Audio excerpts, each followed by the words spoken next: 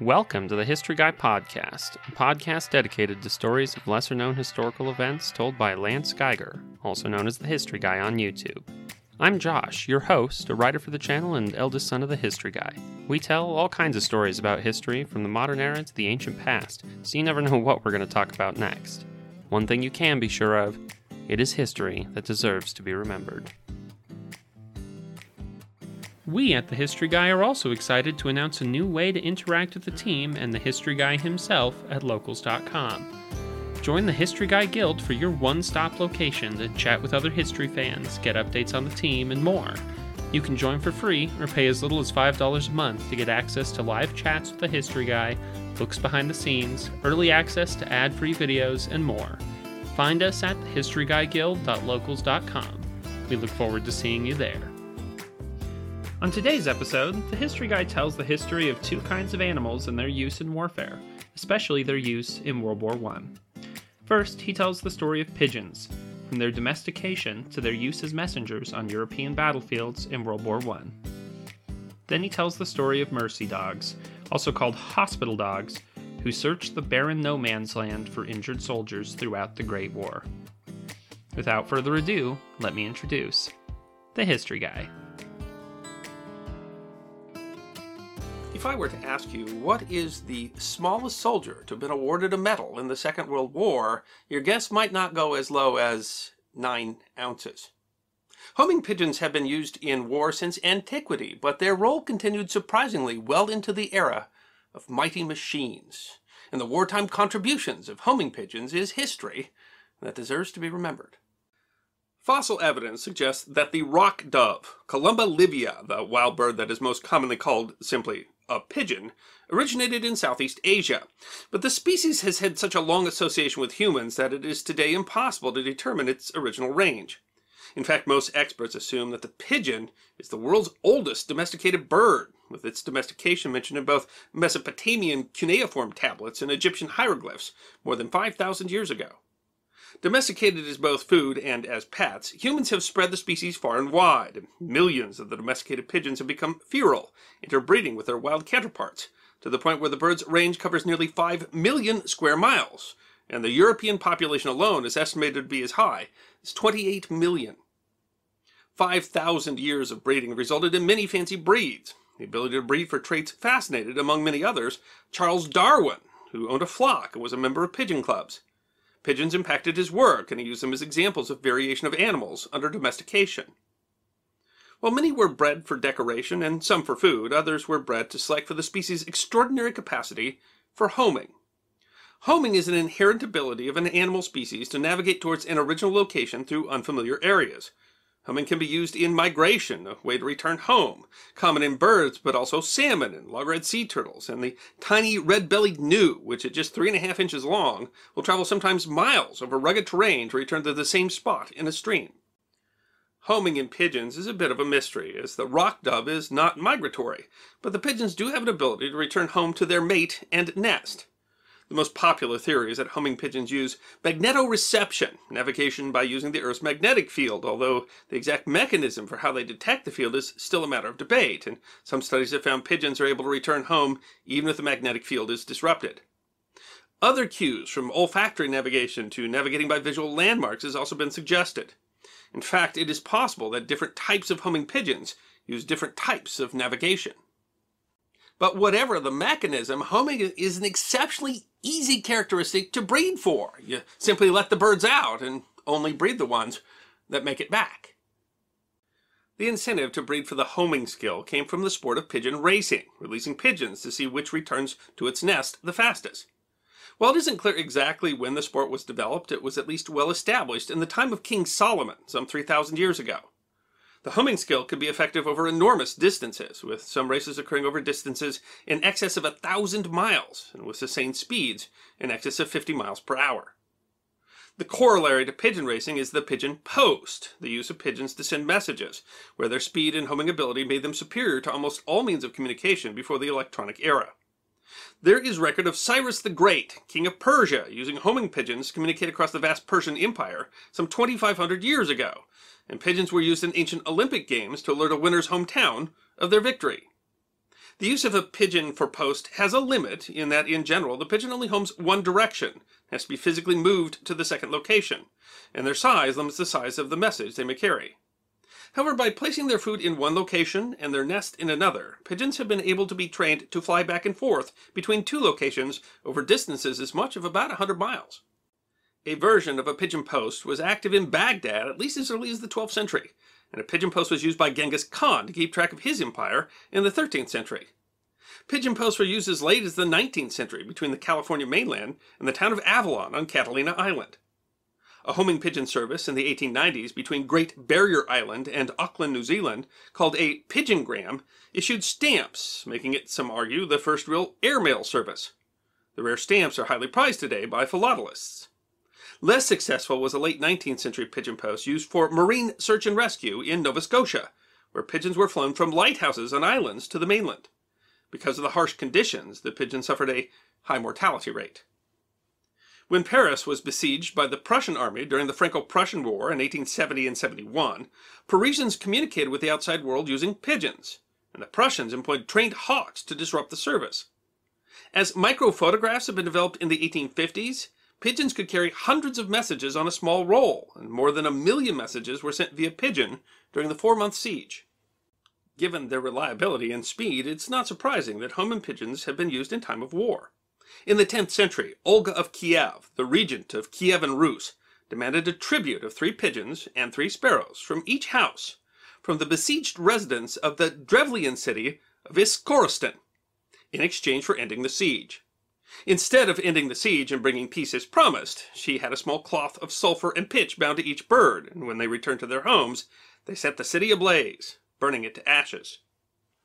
During the Second World War, behaviorist B.F. Skinner theorized that a pigeon could be conditioned to recognize a target and drive a glider laden with explosives, essentially pecking on a control when the glider moved off target. While this early attempt at a guided missile attracted some military interest, the so-called Project Pigeon was eventually abandoned as being impractical when compared to competing projects. In 1908, a German apothecary named Julius Neubauer developed a small camera that could be set with a timer and attached to a pigeon for the purpose of aerial photography. The German army investigated the military potential, but by the Great War, aerial technology had developed to the point that airplanes were a better platform. Still, the idea persisted into the Second World War, when the German army apparently trained dogs to carry a pigeon in a basket behind enemy lines. The pigeons then flew back to the German lines with cameras that took photos at 5-minute intervals. While the Soviet Army reported capturing a German truck that included cameras and equipment for pigeon photography in 1942, it's unclear how much they were actually used. The U.S. Central Intelligence Agency developed a pigeon camera during the 1970s for use during the Cold War. Reports are that the pigeons would be dropped from airplanes. The details of the camera and the results of the program are still classified. But the most successful use of war pigeons was as a messenger. The use of messenger pigeons in war is ancient, and there are several references in Roman texts of pigeons being used by Julius Caesar to communicate with his armies during the Gallic Wars. Hannibal took pigeons with him to keep Carthage appraised of his progress as he crossed the Alps. When the British defeated Napoleon at the Battle of Waterloo in 1815, a pigeon was the first to carry the news of the victory to London. By the 1800s, pigeons were an established part of every major European army. The greatest use of pigeons in war was during the Great War. On the cusp of the electronic age, the war featured old and new technology. Where conditions made it impossible to string wires and radio technology was undependable, pigeons were a relatively reliable form of communication, with some claiming that they achieved a success rate of more than 95%. Estimates are that as many as 500,000 pigeons were utilized during the war. Pigeons were an important part of the new technologies of the war. Aircraft and tanks were fast-moving and often discovered urgent information to carry back to headquarters. Radios of the day were too large and unreliable to be carried, and pigeons were carried by both, as well as by warships. When the U.S. first deployed tanks under Major George Patton at the Battle of Saint-Mihiel, the lead company sent a pigeon named President Wilson back to headquarters with a map of the location of German machine gun nests. Pilots found that they could throw pigeons out at any altitude and they would successfully fly home, although you had to throw them carefully to keep them from hitting parts of the aircraft. Pigeons were such an important means of communication on both sides that troops would shoot at them, knowing that they were carrying messages. Some troops were issued shotguns for exactly that purpose. In at least one case, an American spy camouflaged a white pigeon named Babette with soot, so it would appear to be a crow, making it less likely that the Germans would target it. The pigeon made it back to headquarters with information about a German attack, allowing the Allies to thwart the attack with artillery. A pigeon named Le Cirque was credited with capturing a German submarine. When a French beach watcher sighted a German periscope off the coast, Le Cirque got a message back to Naval Command so quickly that British and American destroyers were able to trap the submarine and force it to surrender.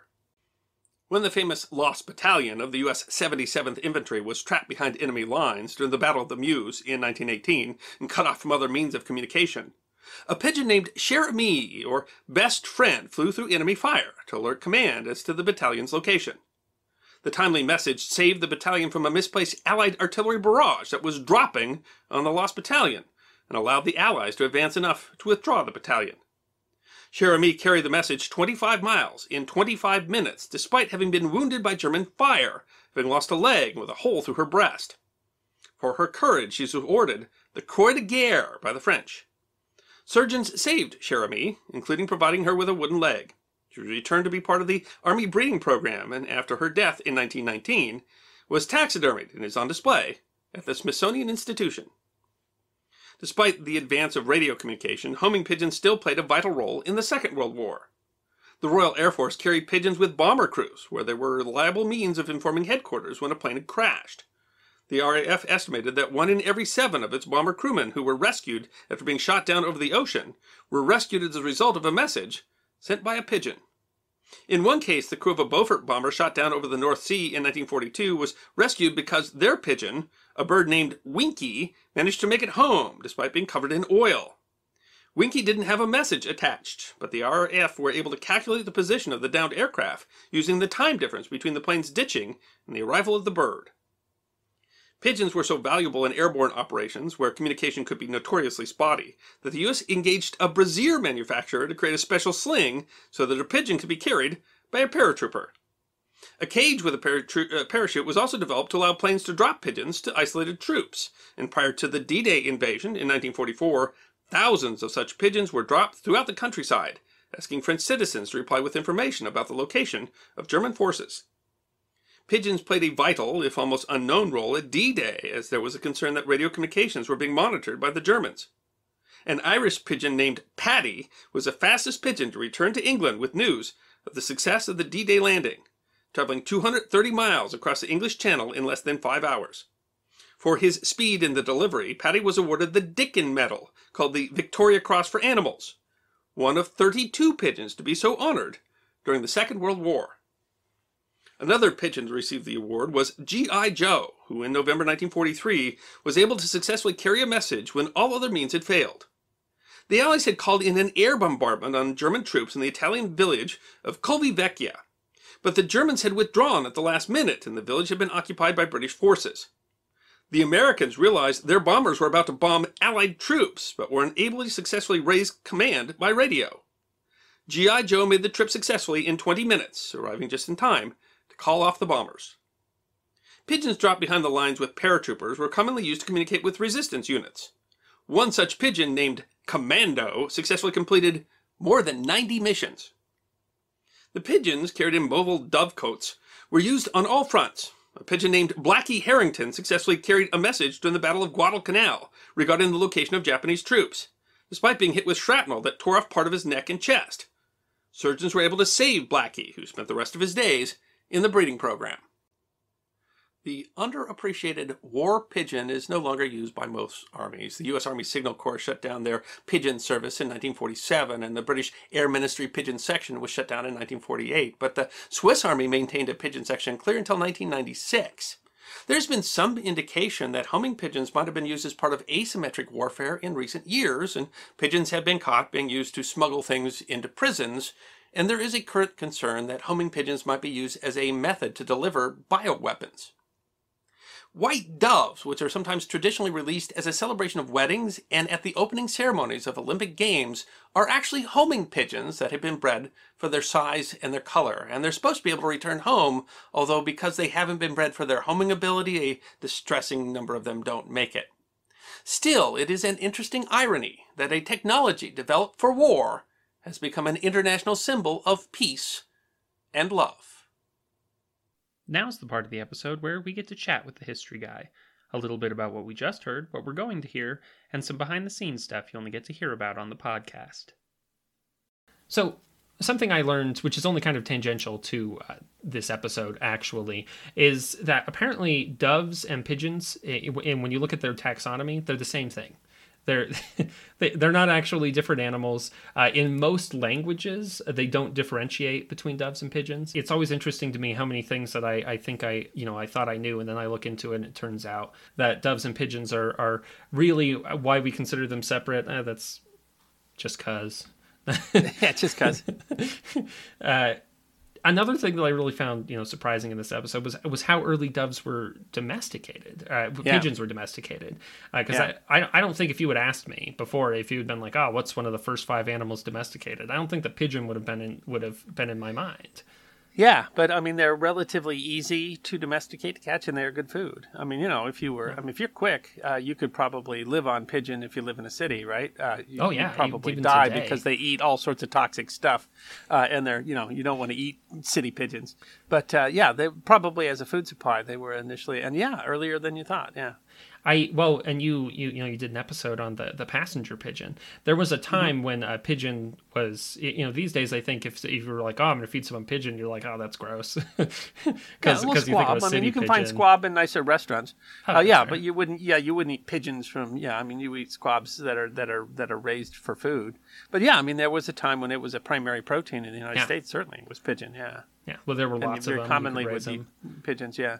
Yeah, we don't seem to do well. I mean, we must do to some extent if we're serving them at a fancy restaurant, but there doesn't seem to be real. They are. But I think in the passenger pigeon when we mentioned that the squab it's much more expensive than chicken, but there are places that raise squab, commercially, but that there's just not that many of them. Yeah. But you wouldn't. I mean, they're saying pigeons, like city pigeons. I mean, they call them rats with wings or whatever. That's probably not fair to them, but. They eat a lot of trash, and they end up you'd likely be getting battery acid and all sorts of stuff. It would be eating like a city rat. It wouldn't be healthy meat, Yeah, whatever they're eating. I think they suggest that you take you put the rat in a cage and feed it corn for a while until it's gotten the poison out of its system before you eat a rat. So I mean, it's kind of the same thing about pigeons, city birds. Yeah, they're scavengers. They're just eating whatever garbage, and it turns out we throw away. I don't know how we got there, but if you see like rock pigeons and the numbers that they're in, and how easy it is to spook them into a net or a cage, and raise them as food, then you can see why they were a relatively quickly domesticated animal, and that they traveled with us all over the place. And the homing ability probably came later. Recognizing the homing ability came later. You're right. I don't think that, and now like city pigeons have interbred with wild populations and stuff like that, so they're essentially all the same critter. Yeah, that's an interesting, and 100% because of humans. we moved them around with us, and now we moved them with us. We took them with us. They interbred with us, and well, I mean, just like dandelions, right? They followed people, and now they're all over the world. It's an interesting way, and it was not something we brought them with us deliberately, but we didn't realize that we were going to essentially just make all one pigeon species. I don't think anybody thought, someday you can walk around New York and there'll be a million pigeons. Be the same pigeon you'll see in the... that does remind me, in high school, I got to travel to Europe, and we went to Venice, and in St. Mark's Square, I think, is the main square there. There's a lot of pigeons, and there are several... I'm not necessarily proud of this. There are several pictures of me because I laid down in the square and put food on me so that the pigeons would climb on me. So there are... That's kind of creepy. There are numerous people... when you were very small, everybody can remember this now. This is my son. Yeah, when you were very small, we were feeding seagulls, and you darn near got carried away. I mean, there's no other way. But you had a bag of chips, and those seagulls wanted that bag of chips, and you were just a little toddler, and so it was a little hairy there for a moment. I think they were capable. Those seagulls were almost as large as a toddler. Yeah, I think there were enough of them that they could have made off with you, and I don't know. We could have caught you, but we got there in time. So apparently I have a history with feeding random... You do, apparently. Well, I'm glad the pigeons didn't get you. There were several other people, tourists, who took some pictures of that. So there are people in this world somewhere who have images of me as a 15-year-old in St. Mark's Square covered in pigeons. I wouldn't recommend it. Pigeons are kind of gross, but there were a lot of pigeons in St. Mark's Square. That's what I recall, and they would be the exact same pigeons that I saw. If you're going to travel, especially like the age that you were, what was it? That was high school. Then you might as well get a spectacular picture. It's better than hanging off the edge of the Matterhorn, or that's true. Others that are more. I'm glad I didn't catch something from a pigeon. I don't know. I'll know what I could have caught. Who knows? Yeah, who knows what you could get from a pigeon? Who knows? Yeah, bird flu, presumably, right? So. Yeah, something. Probably not good to. You wouldn't go. Touch a bunch of city rats. You probably shouldn't go touch a bunch of city pigeons. But I did, and I lived to tell the tale. I don't know anybody's been killed by a pigeon. I really don't. But. Sure, although someone might be able to point that out. Someone on the internet can find an instance. Oh yes, so someone might. Oh yeah, this guy was killed by a pigeon. I don't think it's very common. No, I don't even think Sully's plane was brought down by pigeons, right? I mean, I think that was something bigger than seabirds that, of some sort, right? I think so. Gosh, I can't remember. I'd have to look it up. How dangerous are pigeons really? That's where this has gone. How dangerous are pigeons? Watch out for the pigeons is our main message of today's episode. Yes, don't trust a pigeon. Yeah. Now people who raise dovecots are going to be mad at us because we vilified pigeons. Well, and I think if you're keeping it, relatively, feeding it, grains and stuff like that. But as we said, I don't actually think pigeons are very dangerous. Most people raising it aren't eating them, but I don't know. I have no idea. I don't know who's. Well, it seems like these days you'd be a lot better off just in terms of like meat per pound raising a chicken, which you can do in a lot of places. Yeah, well, apparently, squab, has its market. Yeah. There's squab. There's people who raise squab, so that's it's out there. I think a while after we did this episode, I wrote an episode on microfilm, which was curious because it has a much more ancient history than I thought, which actually not that ancient, but it was older than I thought because it seems like something we would need modern technology to do, and it turns out we figured out. Yeah, I mean, you wouldn't think of microfilm in the Franco-Prussian War, and it was important in the Franco-Prussian War. Yeah, specifically, and so you mentioned that here, and so I kind of was like, how important were pigeons in military communication before reliable electronics and radio? Yeah, I mean, they were used, back into antiquity. And, how much did pigeons change the war? Did pigeons change the world? Communication has always been important. I didn't find any story that said that, Caesar got this message from the pigeon just in time to do this or that. But I mean, I'm sure that they were an important part of military infrastructure. Certainly during the siege of Paris, that was like the famous use of the pigeons. And it was at least an important way for people of Paris to not feel like they were cut off.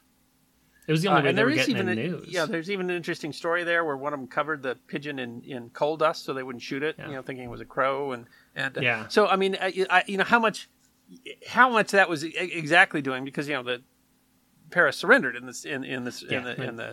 lost the fight. So obviously it didn't necessarily change the outcome, but I mean, clearly it was at least at that point very important as a way for you to be able to, communicate outside of that. So I think, certainly pigeons were, I don't think they played the role that, say, electronic communication does today, because I don't think they were quite as reliable as electronic communication today, but they played an important role in military infrastructure really from ancient times. And all of that is important to keeping your empire together. I mean, how do you keep an empire the size of the Roman Empire together? How do you keep an empire the size of the Persian Empire together? There's a reason that they saw pigeons as a way to help do that. Yeah, you had to have a way to communicate somehow. And you can run, which they did. I mean, that was half the reason why Persia had those great roads. But the pigeons they've got a remarkable thing that humans don't, and that's the ability to go find where they're supposed to. And much faster, that homing. So I mean, it is interesting to try to figure out the the logistics on using that, because essentially it's a one-way process, and then you usually have to transport the bird. But I mean, they played an important role, and that role continued on. I mean, that's one of the things that's kind of surprising about it, is how late. Militaries were still using pigeons, because even today there's ways that electronic communication can be intercepted that makes them, makes you wonder, why aren't we still using pigeons sometimes? So I mean, it's who really knew that we were using pigeons in the Second World War? I mean, that was kind of a surprise doing that research too, at least the extent that they were using the Second World War. I had no idea. Of these paratroopers jumping out, they've got a pigeon cage attached to their equipment. because that's wherever you are. You know, you don't. You know, your radio might not work well, but I mean, the pigeon's going to find its way back to England, and that's interesting. Or at least it has a pretty decent chance to. Yeah. So I mean, that they carry pigeons on military, you know, these huge military aircraft of the Second World War. You got a pigeon, so if your plane goes down, the pigeon sends the message, you know, saying where you are. That's incredible.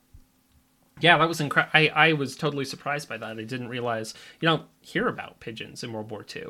World War One. I mean, that's kind of the famous time when you use pigeons. Yeah, when they were using pigeons. Yeah, and I mean, we had radio in World War One too, but it was a lot harder to use in a lot of different ways. So you can see why pigeons were maybe a more important part of it. But it's hard to imagine, and it's literally a fact that these people were going. You know, they were going to war with these huge wagons full of pigeons, and that was certainly a part of the military infrastructure. So certainly in the Great War, there's a lot with the pigeons. But I mean, before and after, I mean, they've always been this part of an infrastructure that makes you almost surprised that they're not being used today. You know, because you could still see where their utility might be working today.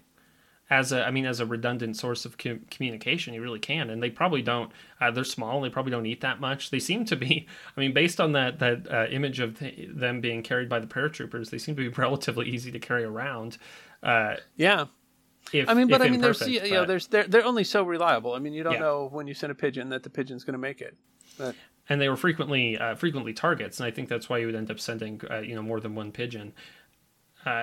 And in World War One, you can see where, I mean, gosh, that was kind of one of the first wars where, you know, our artillery started getting us to a place where you weren't just shooting at what you were looking at. Indirect fire was a big deal, and so you had places where you literally were firing weapons and you didn't know where you were. You couldn't see physically where those were landing, and it's an interesting story that, you know, that these pigeons were sometimes their best means of communication. Yeah. Well, they would not have found the Lost Battalion if it weren't for the pigeons.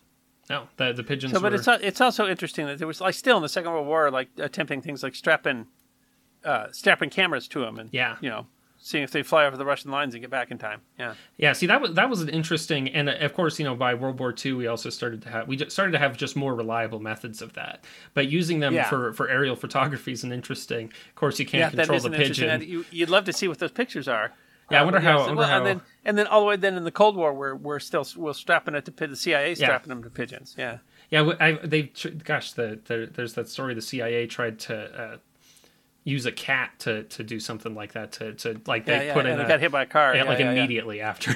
It turns. I mean, that's the problem with the animals is that, you know, they're only so. You can release a pigeon and maybe it's going to get eaten by a cat in then 3 minutes. You know, that's true. I mean, there's different things that can happen to pigeons, but there's and your, you know, all sorts of radio communications can be intercepted and stuff too. But the homing ability of pigeons made them particularly useful for and not just war. I mean, that's a cool thing about the episodes that talks about a lot. I mean, there's a while where there was an island in, you know, New Zealand that was the only way that they had mail, you know, was to send pigeons.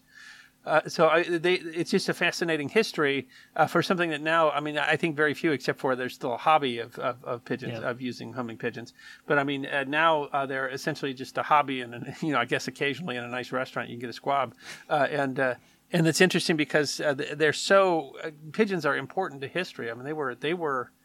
If you look at this and also the passenger pigeon episode, I mean, they were important in war. They were important as a food supply. There was a while where, you know, really you would have thought when you thought about animals that were important to the human race, pigeons would have been well up the list, you know, with you know, farm animals.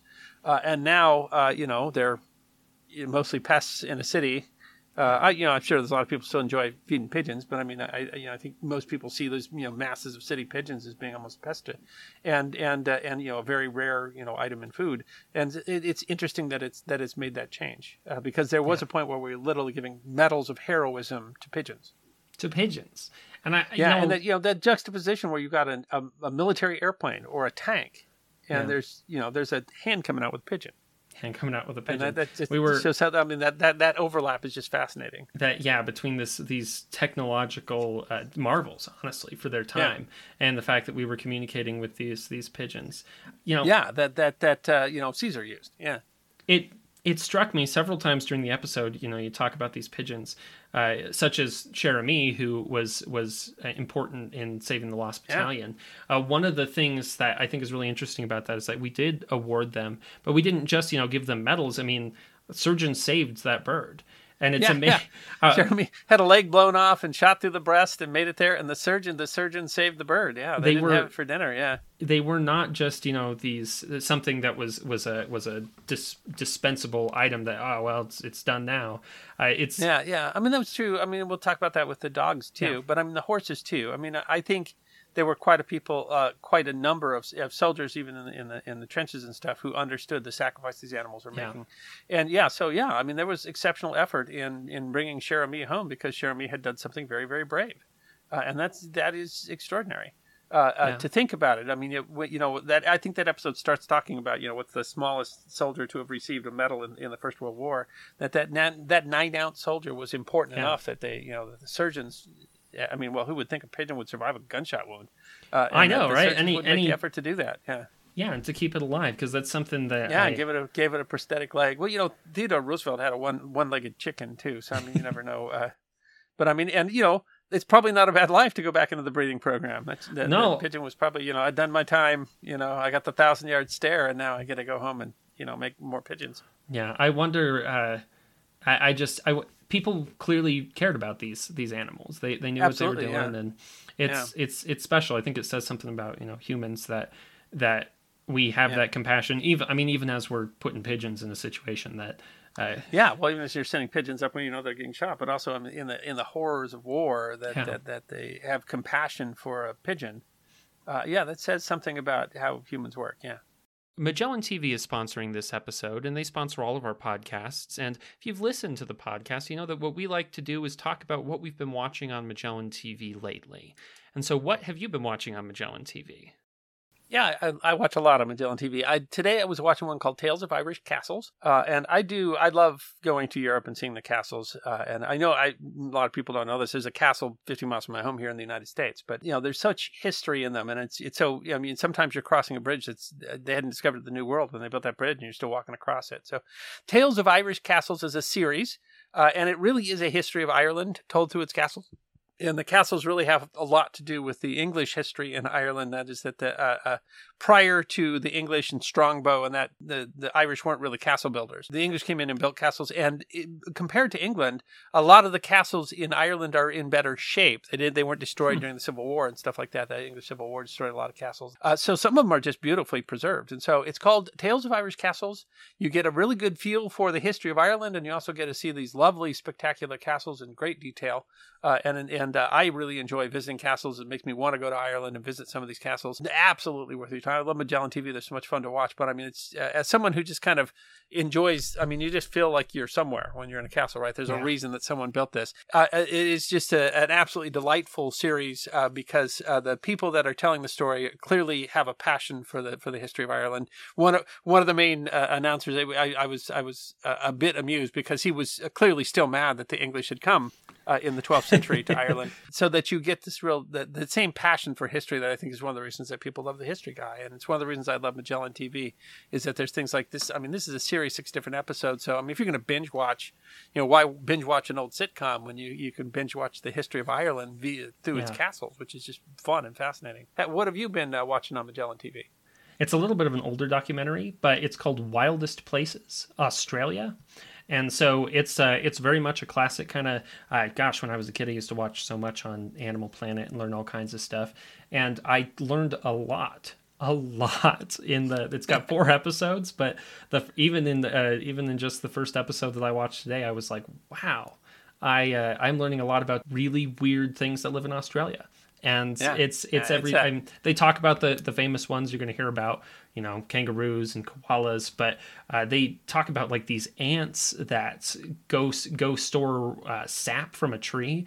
They just go hang off the ceiling inside the little ant holes, and they're literally just storage for when there's not water for the ants. And I'm like, that's incredible. They're just all hanging there like water cisterns. Like they're a canteen for a water system. That's interesting. Canteens, and then the other ants come up to them. It's so And that it was a lot about that kind of stuff. And then it talks about, I mean, it talks about everything you want to hear about in Australia. They've got crazy animals. They do. Very, very different than North America. Yeah. Natural history, one of the cool things about Magellan TV is that you don't just go there for history, which you do, but they've got a lot of great nature videos, space, true crime. They've got some fiction on there that's actually pretty good too, some historical fiction and stuff like that.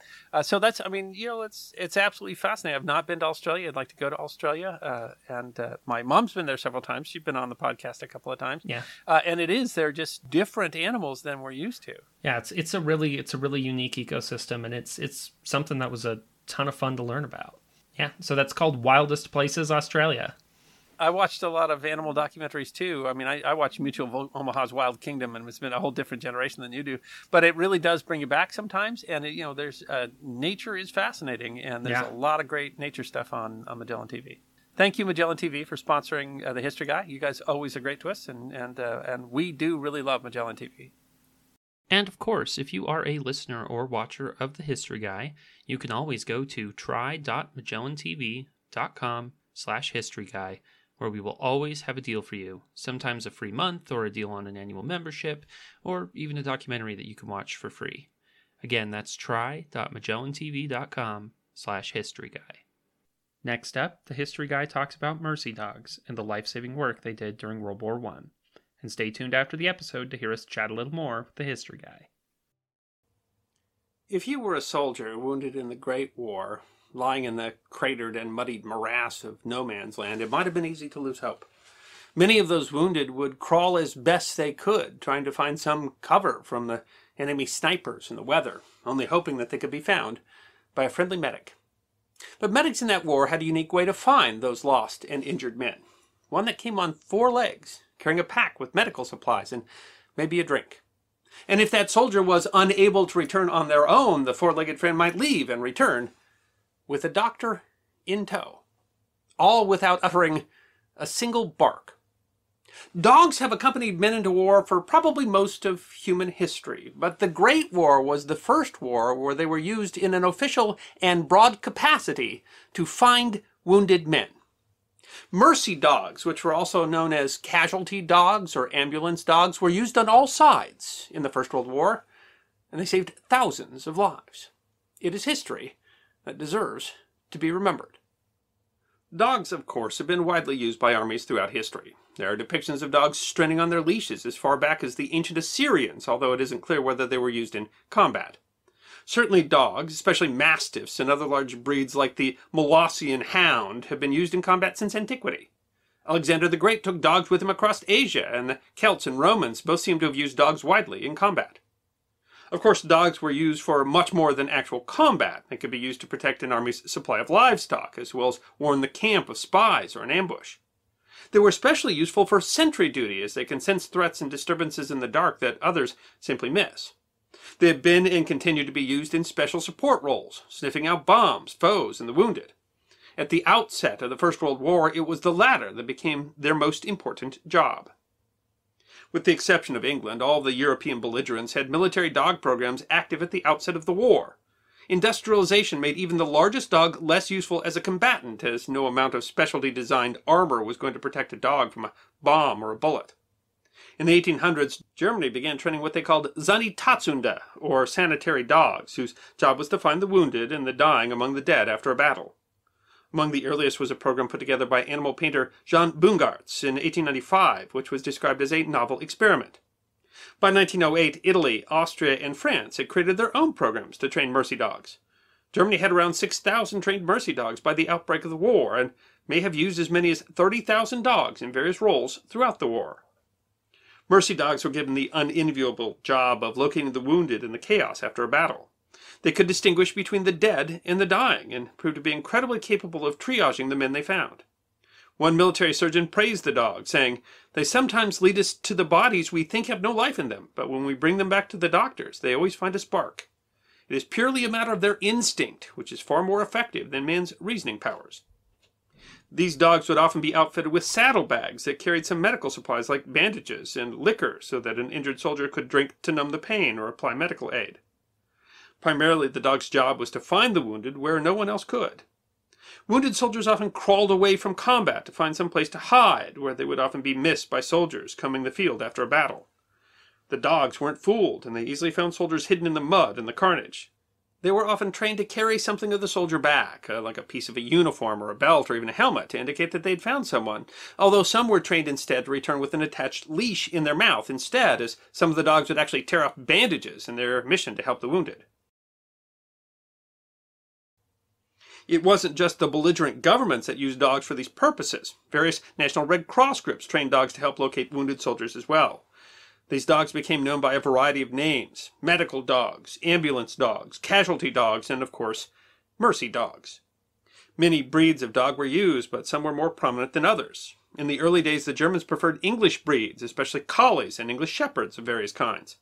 One of the most popular were Airedale Terriers, also commonly used as police dogs before the German Shepherd became popular. German Shepherds and Doberman Pinschers were also common.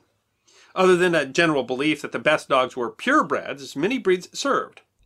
German trainers also tried poodles, which turned out to be unsuitable because they are short-sighted, as well as St. Bernards and pointers. Dogs saw service on all sides and all fronts of the war. On the Western Front, the Germans used as many as 30,000, and the Allied powers 20,000 in support roles. It took longer for the Allied powers to embrace their use. France developed ambulance dog training before the war, but the first English training center didn't open until 1917. The most important single man in the English war dog effort was Colonel Edwin Richardson, an early proponent who had been training dogs for war and ambulance work before anyone else in England, and who helped train and educate militaries around the world on their use. At least 2 dogs he trained, Carlo and Robbie, served as ambulance dogs in the Russo-Japanese War in 1904. Richardson assisted the French, Belgian, and even consulted with Americans before the war on the use of dogs in war, but only won support after 2 of his Airedales, Wolf and Prince, served with distinction as messenger dogs at the Battle of Vimy Ridge. The Americans never fully developed a war dog program, although an 1896 article in the U.S. Journal of the Military Service Institution reviewed Germany's success and admonished that we have the best dogs, the greatest number of dog shows and dog enthusiasts, but had failed to even try to match the German program. Though a program never appeared, thousands of American dogs were donated to the Red Cross for use as ambulance dogs. Colonel Richardson said that the dogs were best used when the army was moving and that they were nearly useless on the static Western Front, claiming that the only ambulance dogs that were used with any success were those with the German army when the Russians were retreating. Despite this claim, there are countless anecdotal stories of dogs on the Western Front performing as ambulance dogs. The French army found that the Red Cross symbol the dogs wore was often ignored. Soldiers on both sides freely shot at the dogs, doing humanitarian work. The dogs were kept behind friendly lines in large kennels, and handlers were sent to the front to assist Red Cross doctors and nurses in locating soldiers lost on the battlefield. Because they were often made targets, despite their kind mission, they were usually used at the end of large battles and at night, when soldiers could search for the wounded and using lights would only attract enemy fire. They were incredibly good at their jobs. The journal of one German Red Cross worker describes working with his dog less than 400 meters from French lines and finding in short order 5 wounded, 3 severely wounded, and 2 slightly wounded, which even with the sharpest eyesight you could not have found. French dogs were described as returning from the lines to their kennel, then to bark and turn back to indicate they had found a soldier. The soldiers could be found at the bottom of deep ravines and other sequestered places, so well hidden that it could take a whole day to get the soldier free. The dogs, unaware of the larger causes for the war and innocent of it, still served with an incredible bravery and commitment. One French dog called Prusco was credited with saving more than 100 men. In one battle he saved 3 badly wounded men by allowing them to grab onto his collar, one at a time, and physically drag them to safety.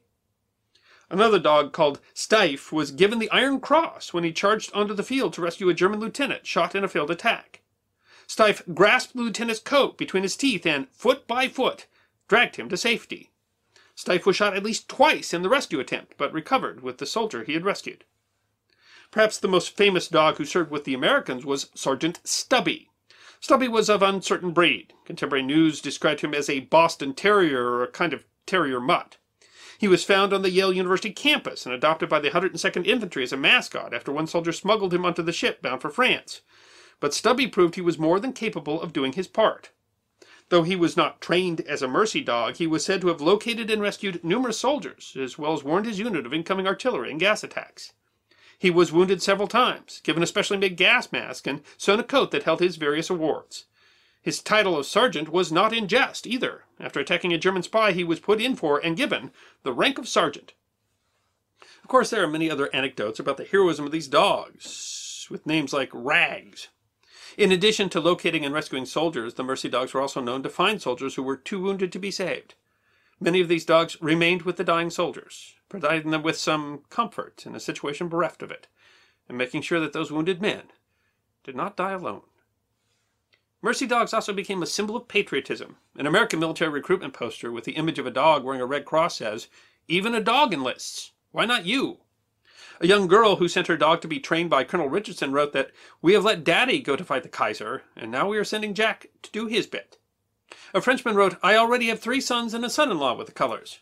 Now, I give up my dog, and vive la France." They were widely depicted in propaganda as steadfast heroes on the front and were included on the covers of the Saturday Evening Post and Red Cross magazine. They were elevated to heroic levels and attributed human emotions and characteristics. Of course, like the soldiers, they suffered for their service. Shell shock, now recognized as a kind of post-traumatic stress disorder, was first recognized during the Great War, and certainly affected dogs as well as humans. It is estimated that 7,000 dogs were killed in the war. It's not known how many wounded soldiers' lives were saved by the mercy dogs of the Great War, but there is firm evidence that the number is at least in the thousands, including at least 4,000 Germans and 2,000 French troops.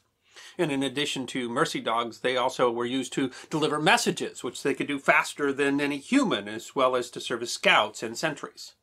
Mercy dogs continued to be used throughout the 20th century, in the Second World War, and by the U.S. in the Korean War. Today, search and rescue dogs are used to find injured and trapped people after natural disasters. Despite the human tendency to anthropomorphize animals, of course, dogs know nothing of patriotism and politics. The war must have been as terrifying to them as it was to the wounded soldiers that they were sent out to find, at the risk of their own life. And yet they served in the Great War without question, saving lives and easing human suffering. It is important for us to recognize that service, to thank them. Truly, man's best friend. So, of course, dogs are often called man's best friend. I've never seen that described more clearly and the reasons behind it shown more than in this episode. I honestly, absolutely, yeah. Rewatching this episode, this is I mean, I wrote this episode, and it's still an episode that brings tears to my eyes. It's a beautiful thing. It's astounding the sacrifices that these animals made on behalf of people. I think we see that today. I mean, there's police animals, there's rescue animals, there's all sorts of comfort animals and things like that. But I mean, if you think about the horror of war and that, men wouldn't, they called it no man's land for a reason, right? I mean, even soldiers wouldn't go out there. And yet these dogs would, and at the risk of injury and at the risk of their lives. And I mean, it had to be absolutely terrifying for dogs, bombs and gas and everything. And yet they did it. At very least, they brought comfort to the dying, but they also saved lives. Yeah. It is an extraordinary story. I think the story is not well known. The dogs are being used in that way, and I think it surprises people still how many animals were being used in the First World War and even in the Second World War as well. But I mean, it's also just shows really that there's this ability of compassion that's in the dog that really is the reason they call it man's best friend. Yeah, it sure seems like we train the animals and we get them to do these things that they don't necessarily want to do, but it sure seems like, I mean, there were multiple stories in here of dogs that were not trained as mercy dogs, and yet they still did those jobs. They found people, they brought people to them, they provided comfort for, I mean, in the face of terrifying. I mean, even just the sounds, dogs, most people's dogs these days, they've never had to face combat, thank goodness, but they're afraid of, fireworks. And now we're talking about dogs that we've trained essentially to run into explosions, and they were frequently injured. And again, like with the pigeons, I mean, these were animals that we cared enough about that despite their injuries that we were performing surgery on them. They had hospitals for the dogs. Yeah. I think they saw them as valuable military technology, but I mean, you have to think they had affinity for it. And that's true today too. I mean, the service dogs, I mean, there are real connections between the service members and the dogs. And then sometimes they're asking to leave the animals behind as like military equipment. I think that really shocks people because they see them as companions and see them as part of part of the military. Yeah, that they're not animals that should be. They see that more as a compatriot, as a soldier, than as a truck. It is, I think, one of the shocking pieces of this episode is that they do that soldiers on both sides shot at the dogs, and I kind of it seems really horribly cruel. But I mean, can you think of reasons why they might do that? I mean, why they're shooting at these? Well, I mean, they are. I mean, again, they're military technology. They're out doing the service of the other side, and it's a cruel war. They also shot horses because they knew the horses could be used to move things and do things. And but I think part of that too was simply that the whole idea of no man's land is nothing supposed to be moving out there, and if it is, it's a threat. Yeah. And so I think some of them, they were simply shooting at anything that moves. Yeah. And there's some dehumanization that comes in war. There might be some people simply shooting because it's something that they can shoot at, and I don't know. But I think there was some strategy with pigeons too. I think there was some strategy to say that these animals are serving the opponent's military, and we have to see them as part of the war. Yeah. Well, and we focus on this in this episode that they were on mercy dogs, but they were used for a lot of different things. They were, yeah. You see pictures in the First World War. They're hauling machine guns, and I was just reading about the Belgians. But you also see a lot of companion animals too. I mean, they're clearly not using this for a working animal. They just found a puppy, and it's the mascot, and it comforts people.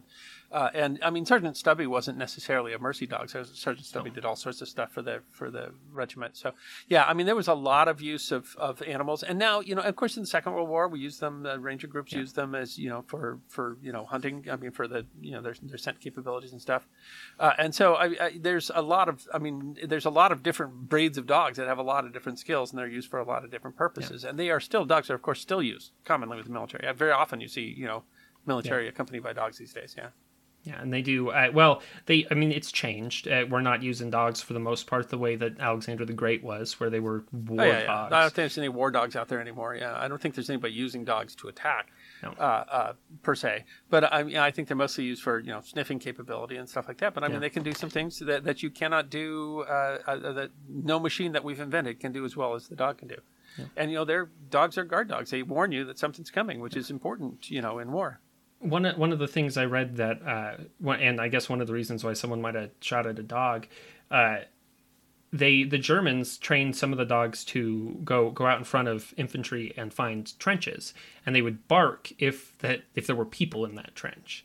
And so if you're the British or the French, you learn pretty quickly that a dog showing up and barking at your trench probably means the Germans are about to show up. And that's, so you can see how that's dangerous. I mean, a German dog is still a German dog. I mean, the dog probably doesn't care about the politics, but he certainly is. They're using him for a reason, right? Yeah, and they carried messages, and I mean, they're perfect. Just like shooting at the pigeons, there's a reason you want to stop a message from getting someplace that could be a real significant part of a battle, and they're in combat. It's a sad thing that we're putting them there, and these dogs, don't care about the politics of it, but they're caught up in but it's just one of those, it's another one of those things that happens anyway. And I think that certainly we've talked numerous times about what it means to be heroes and whether dogs are being heroic or not, but it sure seems like that they knew they were in danger, they knew they were in places that they didn't necessarily want to be, and they were still doing jobs anyway. Yeah, I mean, it had to be absolutely terrifying. Yeah. And that they could train them to not run away from shellfire. I mean, that's extraordinary. Yeah, and that they would. We talked about with like Sergeant Reckless too. That I mean, there were places where we used a lot of mules and also and horses in the Second World War, and some of the animals just never could get used to shellfire, and some of them would be calm in shellfire. I can't imagine training a dog to do that. I can't imagine training a dog that's going to go out and I mean, dogs know they're being shot at. They know that they're in danger. And still doing their job. I mean, you have to see that as a form of bravery from an animal that doesn't even certainly understands loyalty, but cannot possibly understand what the geopolitical consequences that are leading to the First World War. Yeah, it's incredible that they were incredibly good at finding people, and that they did repeatedly. And I mean, they talk about the dogs that, like the French dog that literally dragged people back to the trenches. Uh-huh. That wasn't even necessarily something that they were all trained to do, but they still found ways to they knew enough about what they were doing that they went and saved these people. And I think that's one of the crazy things about say Sergeant Stubby, and there were numerous animals like this. I mean, Stubby was a stray dog they found they found when they were getting ready to come over to Europe, and he still performed the role of a mercy dog at times, where he was finding people and making and bringing help and stuff like that. And that's something that he apparently picked up on instinct. It's just by the skills of dogs. I mean, one of the reasons that we domesticated dogs is they hunt the way that we do. They operate in packs the way that we do, but they also have senses that we don't have. And so, I think that what people, we breed a lot to specific characteristics, but what we figured out is how dog behavior intersects with human behavior. And so, the fact that it searches something wounded, that it searches for a man that's alive, that it knows that the person is in danger, Lassie is, did Timmy fall down the well? I mean, that there is really a recognition of that, and smart animals, and they're still used in all sorts of purposes today. But the idea that they were used in such a massive purpose, and partly because they were expendable. I mean, partly because you could send dogs to do where, the doctor's not going to go out there and do that. Yeah. But partly because they're simply better at it because they can smell. You want to bring your doctor to someone you can actually save. Yeah. And then also just that whole idea that they offered comfort. Incredible. That they would come and be a warm body next to you so you didn't die alone. I mean, and there were a lot of stories of that, of these animals. And it seems, that's it's a form of compassion there, and the dogs clearly know something about it's. They talked about it you talked about it in the episode where they were apparently very good at triaging. They knew who could be saved and who couldn't be, and they were able to provide that comfort. Gosh, with very little, it feels like reward to themselves.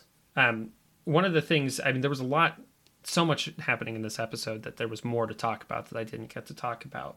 I remember reading a lot about the British guy who was in charge, essentially kickstarted their whole program, and his Airedales, which were these days, Airedales aren't really used for. We don't think of them as they don't do bomb sniffing and stuff like that, but they were the significant part of the war, and that was a lot of what the British did. I also remember reading. I was trying to figure out where I found that source, but before the war, the Germans liked collies and English dogs.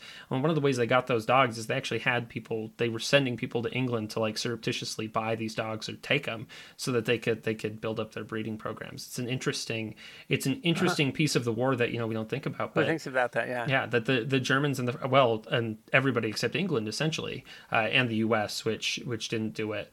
We never really had our own military program for it, although we did do some of it in Korea and World War II, actually used some dogs in these kinds of, especially the Red Cross did a lot of that. But it's a really interesting piece of history that I think it is, and it ties to a lot. I mean, we did one on the St. Bernards, we did one. I mean, there's, dogs are extraordinary creatures, and as extraordinary creatures, they played extraordinary roles in human history.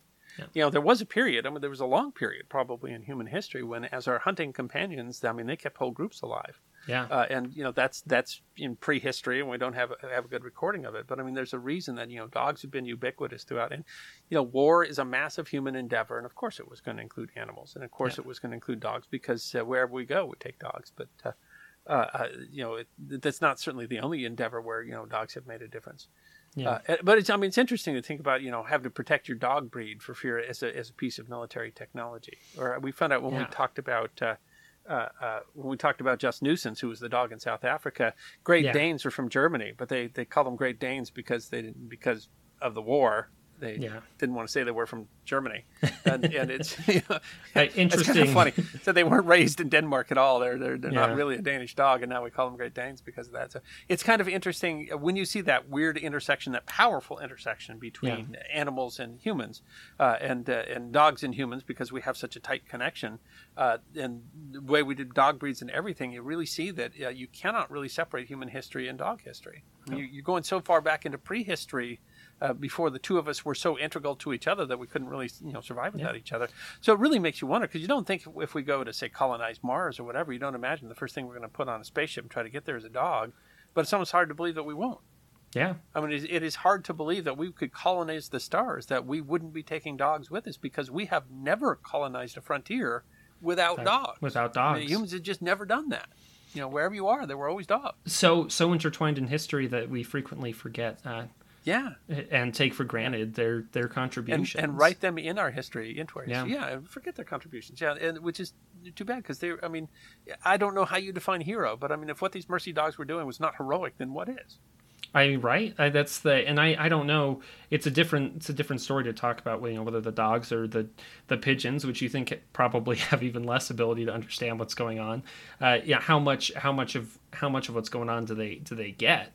But they got enough of it. They certainly seem to. I don't want to anthropomorphize it, but they certainly act like they understand that this is important. There's they talk about Stubby. He was promoted to a sergeant specifically for an action because, according to the Smithsonian, is where I read this version of the story, where there was a German taking pictures of trenches and the dog saw it and the German was like, "Oh, look, a dog," and Stubby barked at him and then attacked him and bit at his leg, and that was enough to keep him slowed down for the Allies to come and capture him. So they talk about Stubby having captured a German spy, and that's. It sure feels like he understands to some extent. He knows who the enemy is. Yeah, how's he know who's a good guy, who's a bad guy? Dogs do that though. I mean, there's dogs that somehow know who to bite. Yeah, it's an interesting piece of history, and it's one of those things where I think it's beautiful what the dogs were able to do. It's a powerful episode. It's a touching episode. It is very difficult to watch that episode, listen to that episode, and not come to tears. Yeah, just over how these companions have done for us what they've done and what they've sacrificed to do it.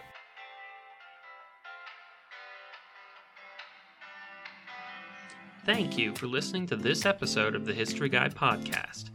We hope you enjoyed this episode of Forgotten History, and if you did, you can find more on our website, thehistoryguy.com. We release podcasts every 2 weeks, so stick around if you want to hear more podcasts of Forgotten History. You can also find us on Facebook, YouTube, Instagram, Twitter, and Patreon. You can even get a personalized message from the History Guy himself on Cameo.